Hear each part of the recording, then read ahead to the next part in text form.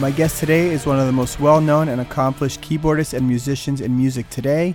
He's an accomplished solo artist as well as a member of Prog Icon's Dream Theater. I'd like to welcome Jordan Rudess to the show. Hey, Jordan, thanks for being here today. How are you, man? I'm great. So you're out in California. You have a show tonight, right? Yeah, I'm in Riverside, California tonight. That's great. What's your sort of prep for a show through the day other than, wasting 15 minutes talking to me? Well, let's see. We just kind of get off the bus and wipe off the usual delirium from, in this case, we had a bus ride from San Francisco last night, so we slept on the bus, and nothing quite like waking up in a parking lot, Right. And then I put my stuff down. For me, a lot of times I put my stuff down and I'll just get out and get some air. Like today, I just went for a little walk. Helps to clear the head a bit. And then, maybe get a little bit of something to eat or a massage or something, and then head over to sound check and meet and greet with a bunch of people, and then basically make your way to the stage.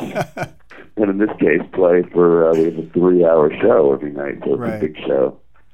And then after that, kind of meet some more people, and then fall down on the bus and start again. Listen, the reviews of the show have been amazing. I haven't had a chance to see it. You guys haven't made it my way yet. We're down in South Florida. Hopefully that's somewhere down the road, but I'll ask you about that. So, you guys have been on the road now for a few months, wrapping up the North American leg, right, of the tour. And then you're heading over to Europe for the summer, right? That sounds right. We're actually going to be heading over to Europe in July. Right. How's the tour been going? I mean, like I said, the response that I've read about has been amazing.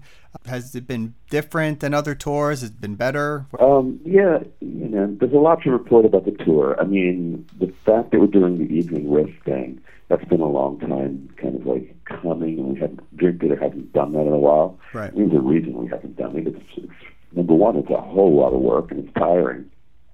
But, and just in many ways, it's easier to take out an opening band, and sometimes it's also a nice thing to bring out a new band or another band and just kind of present people with the music they haven't heard. But in this particular case, we felt like the demand from the promoters and from our audience themselves was so strong to have an evening with show from us that we really couldn't deny it. We wanted, we were trying to give people what they want and what would make sense from a business point of view as well. And so embarking on this was a lot of work, both to pull all the music together, but also when you're doing that kind of a show, in our case, we really wanted to make it an experience. So we ended up putting a lot of extra time and thought and finances behind pulling together probably what's the biggest show the biggest show that Dream Theater's ever done.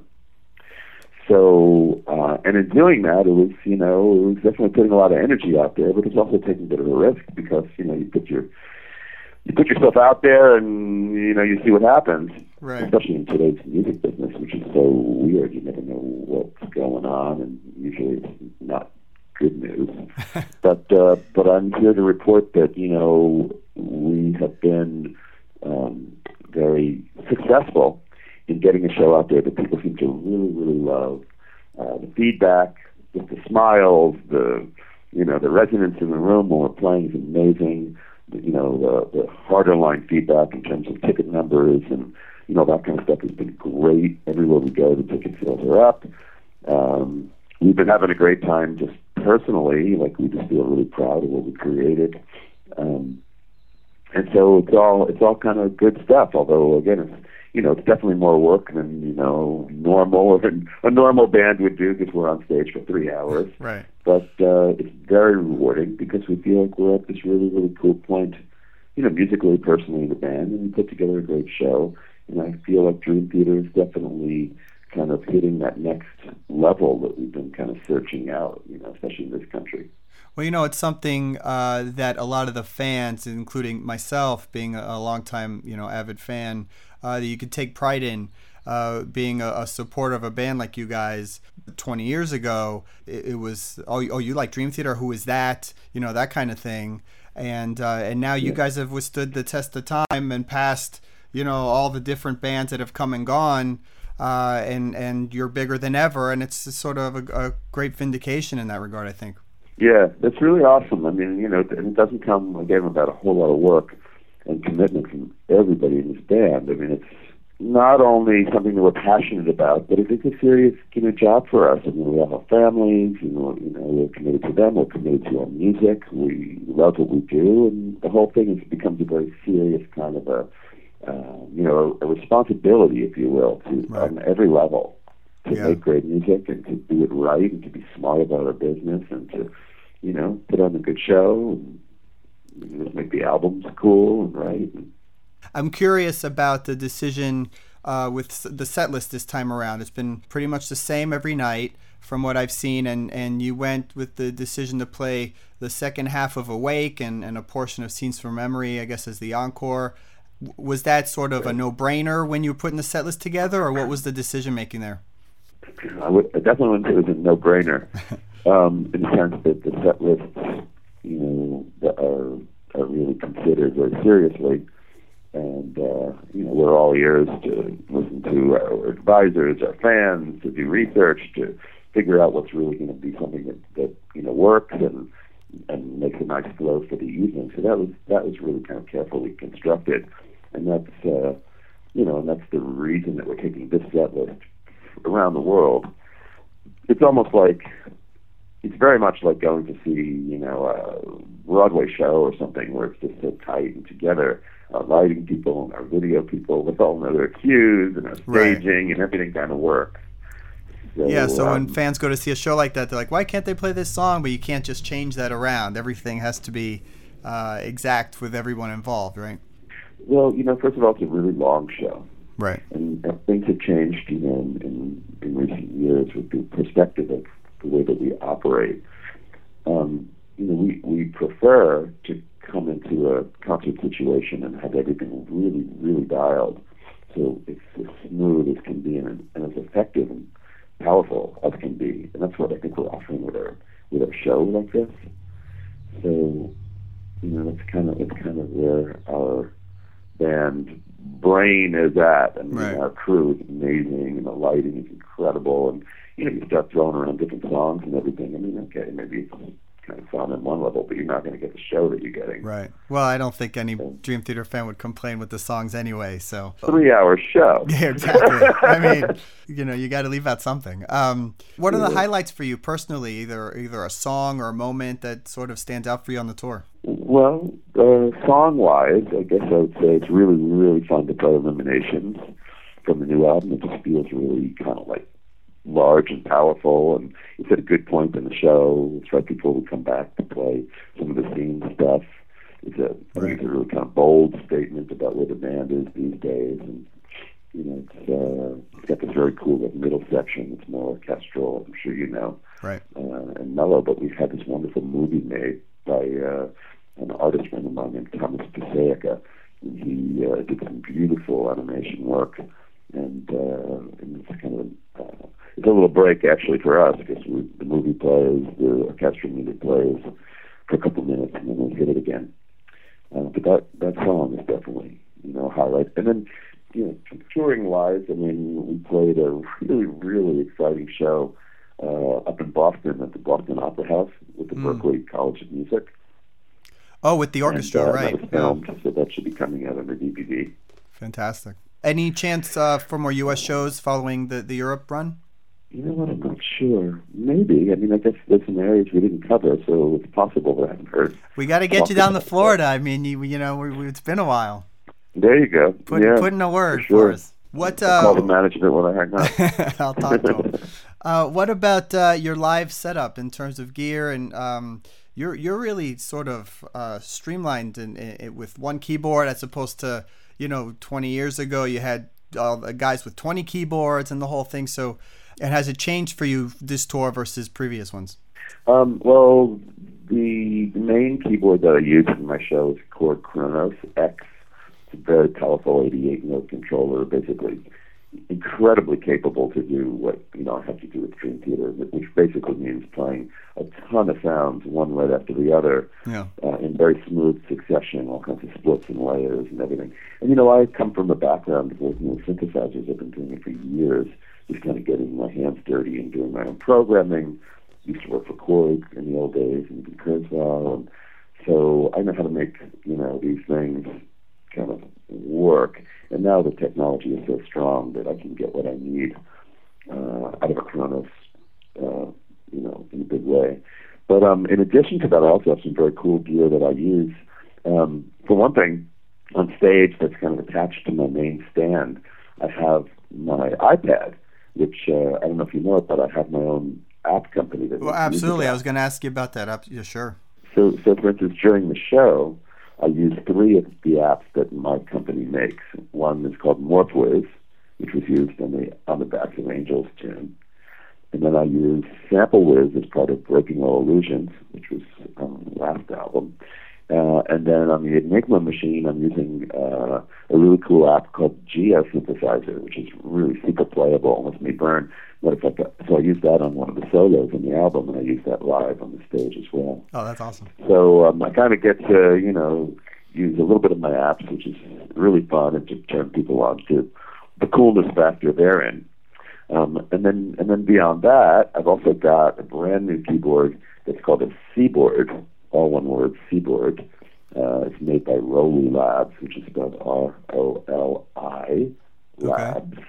And they're a company out of the UK that I actually do some work with. I'm the head of the music experience with that company. And it's a really cool instrument because it kind of gives keyboard players the ability to have the expression that one might find on a violin or a guitar, or an instrument where you could do vibrato on each note, or really lay into one note and not the other and change the tone or the amplitude. So I'm just starting to use the Seaboard in my rig. It's an all-black, very thin, very cool keyboard, and it sits under my Continuum, which people know because I've used it before. The Continuum, of course, is also an amazing instrument.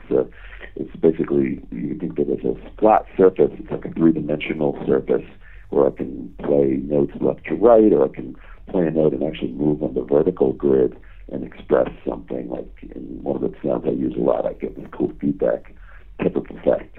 Right. And then finally, instrument-wise, I have a couple of moments where I walk to the front of the stage with my Zen Riffer, which is a custom guitar. Right. I've seen that before. That thing's amazing. Yeah, Charles Nintendo, his company built me this amazing looking thing, and that actually, the sound of the Zen Riffer and the sound of the Continuum they're actually plugged into Roland V-Synths.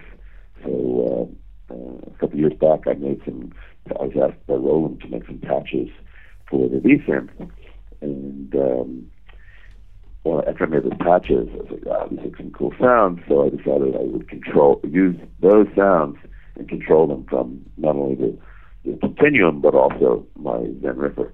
Wow, that's awesome stuff. You've had a whole sort of second career with the apps and that technology side. How do you find time to balance the two? And is it, with the music business being what it is that industry sort of almost easier for you to do well in, if you know what I mean?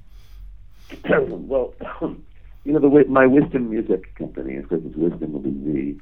It's a work of, it's just something that I love to do. It's not, although it's made some money, it's not, purely for the money in any way. It's not like my main job. And through the years, it's sometimes made, more money than other times, depending on what's being released.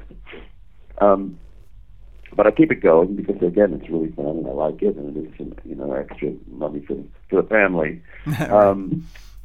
But time-wise, I just do it around, I'll wake up in the morning, just spend a little time on it. Or even after the show, like last night I'm sitting on the bus and I'm writing to my user interface designer in Italy, and we're talking about this new app that we're going to be coming out with in May, and kind of making plans for that. So, my guys know that, the guys I work with, they know I get pretty busy with the shows and, with the craziness of touring, but everybody's really cool, and I have, some great developers and some good support. And I'm always working on really, things that are of real interest to me and things that I consider to be kind of next generation like music ideas. I'll tell you about this one that's coming out in May. Give you a little preview of what it's going to be. It's going to be called Harmony With, all one word, capital H, capital W. Okay. And I consider it to be a minor musical miracle. One of the things you can do is you can take your finger and you can paint on the touch surface, and the notes fly off of your finger and fly onto a musical staff. And you basically drawn a musical line. And then you simply hit this little button, this little Harmony With magic button, if you will. And in less than like 2 seconds, it arranges in 4 or 5 part counterpoint harmony your piece. Because you can pass it, like last night I was passing it around a table to some of my friends from Stanford University, and I said, here, draw something. They just kind of like draw something with their finger, hit the button, and literally, just in seconds, they had like a really, really great sounding piece. So you can say you want it to be 4 measures, 8 measures, 64 measures. So it's I'm really proud and excited to be about to launch it in May. Where would that be available for people to check out?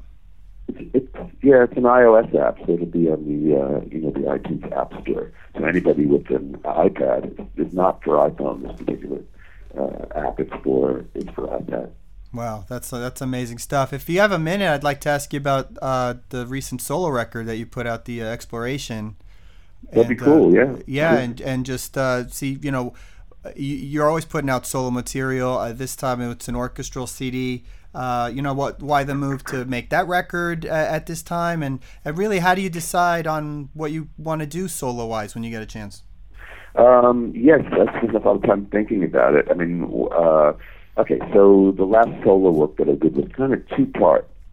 One of the things I wanted to do is make an album at my Steinway piano. I've got a beautiful Steinway 9-foot grand in my house, and I love it. And I love sitting down at it and just kind of vibing and getting into a great headspace. And I thought, it would be really cool to do that and to put out an album. And I've done like piano kind of albums before, but I wanted to do one that was kind of original music and more just really showing where my personal piano musical headspace is at. Right. And so I created an album called All That Is Now.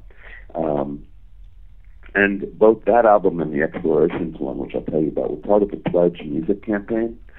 Pledge Music is kind of like Kickstarter for music. Mm-hmm. It's you do this crowdfunding to kind of like fuel the whole thing. So I had this concept that I would put these 2 ideas together with this crowdfunding campaign, and actually both albums have now come out. Although I haven't really, when I get home, I'm going to do a whole real publicity blast on everything, because the orchestral one is, people need to know what's going on, right. Especially. But so the campaign was about the solo piano album, and then in addition to the solo piano album, I decided, since I'm the app guy, that I wanted to have an interactive app that I could release this album, in that format as well. So I released Jordan Rudess Explores, which is the interactive version of All That Is Now. So somebody with an iPhone or an iPad, iOS device, basically, can download that, and they can use gestures on the screen to kind of modify and change the music, and then even share it with their friends and show them what they've done to the music. And that's available right now on the App Store. Awesome. In iTunes World. So it was that part. But then the bigger part of the Pledge Music campaign, and I say bigger because it was just plain more expensive to put on and more complicated, which is the orchestral part. A few years ago, I wrote this piece. It's like a concerto. It's called Explorations for Keyboard and Orchestra. And I brought it down to Venezuela and premiered it with the fellow who helped me to actually orchestrate it for the real instruments, a young protege of mine. His name is Aaron Bashbu, who actually happened to be the conductor and arranger of this recent concert we did at Dream Theater. So after that concert, I decided that I really wanted to get this piece recorded properly. That it's really important to me to get a great performance and get it recorded well. And so fast forward to now, and that's why I put together this Pledge Music campaign, because I hooked up with an orchestra in Poland called the Sinfonietta Canzones, and basically arranged with them, with the help of my wife, Danielle, who's a producer, to put together this whole thing where we get that orchestra in the studio for like over a month, rehearsing this piece, recording this piece. I flew to Poland, the whole episode of an adventure. End result being that, we were able to release this album, and I think it came out really well. And it's called Explorations. And that was the final part of this whole Pledge Music campaign that we did. It was very successful. That's great. Yeah, people should check that out. You also did a great CD that I like, sort of a covers tribute thing called The Road Home, where you worked with a lot of prog guys, Neil Morris and Steven Wilson, and I think with Nick DiVirgilio, and even Kip Winger, which a lot of people might be surprised to be on there. And I had a chance to interview him recently, and he talked about it as well. How do you get all those guys to join you on different records? You just call them up? Do you run into them? How do you do that? How do you do the thing? Certain guys I know, certain guys I didn't know, and the record company at the time knew, and it's always a little bit different. Sometimes you just have to reach out and try to find the manager. So with each guy, it's a different story, really. But it's a lot of work for an album like The Road Home, which I was just thinking about the other day too, because I hadn't really thought about it or heard it for a while. It's just getting all that together, the whole, the guest list, and then coordinating all the guests is as big a job as anything else. I will say that on my newest orchestral album, besides the orchestra, I have Guthrie Govan playing a really, really wonderful guitar solo during the orchestral version of Screaming Head. Yeah, he's the only guest really besides the orchestra. And he's incredible. So listen, I just wanted to ask you lastly, if there's plans already for another Dream Theater record. Are you guys writing while you're on the road, and what are the plans moving forward? Well, we have a bunch more touring to do. As you know, we have a little break, and then we're going to tour some more, and then after we tour some more, we're going to tour some more, which will lead us to the new year. And then I'm sure, although we haven't really made a plan yet, we will get back and start working on another record. We haven't really, spent much time or any time writing it because we've been so busy on the road. Right. But yeah, we'll get there. There's a whole lot more touring to do. Well, that's great, and I know everybody will be thrilled for anything you guys do, DVD, more touring, a new CD, all that. Listen, Jordan, I appreciate you taking this time out to speak with me. Like I said, I'm a huge fan. Dream Theater has been my world for 25 years, so any time I get a chance to speak with one of you guys, it's a thrill, and I appreciate it. Thanks, man. Thanks for your time as well. I really appreciate it. Thanks to Jordan for the interview. We're going to close with a track off the latest Dream Theater. This is the track The Looking Glass. For more information and upcoming interviews, please check theprogreport.com. Thanks.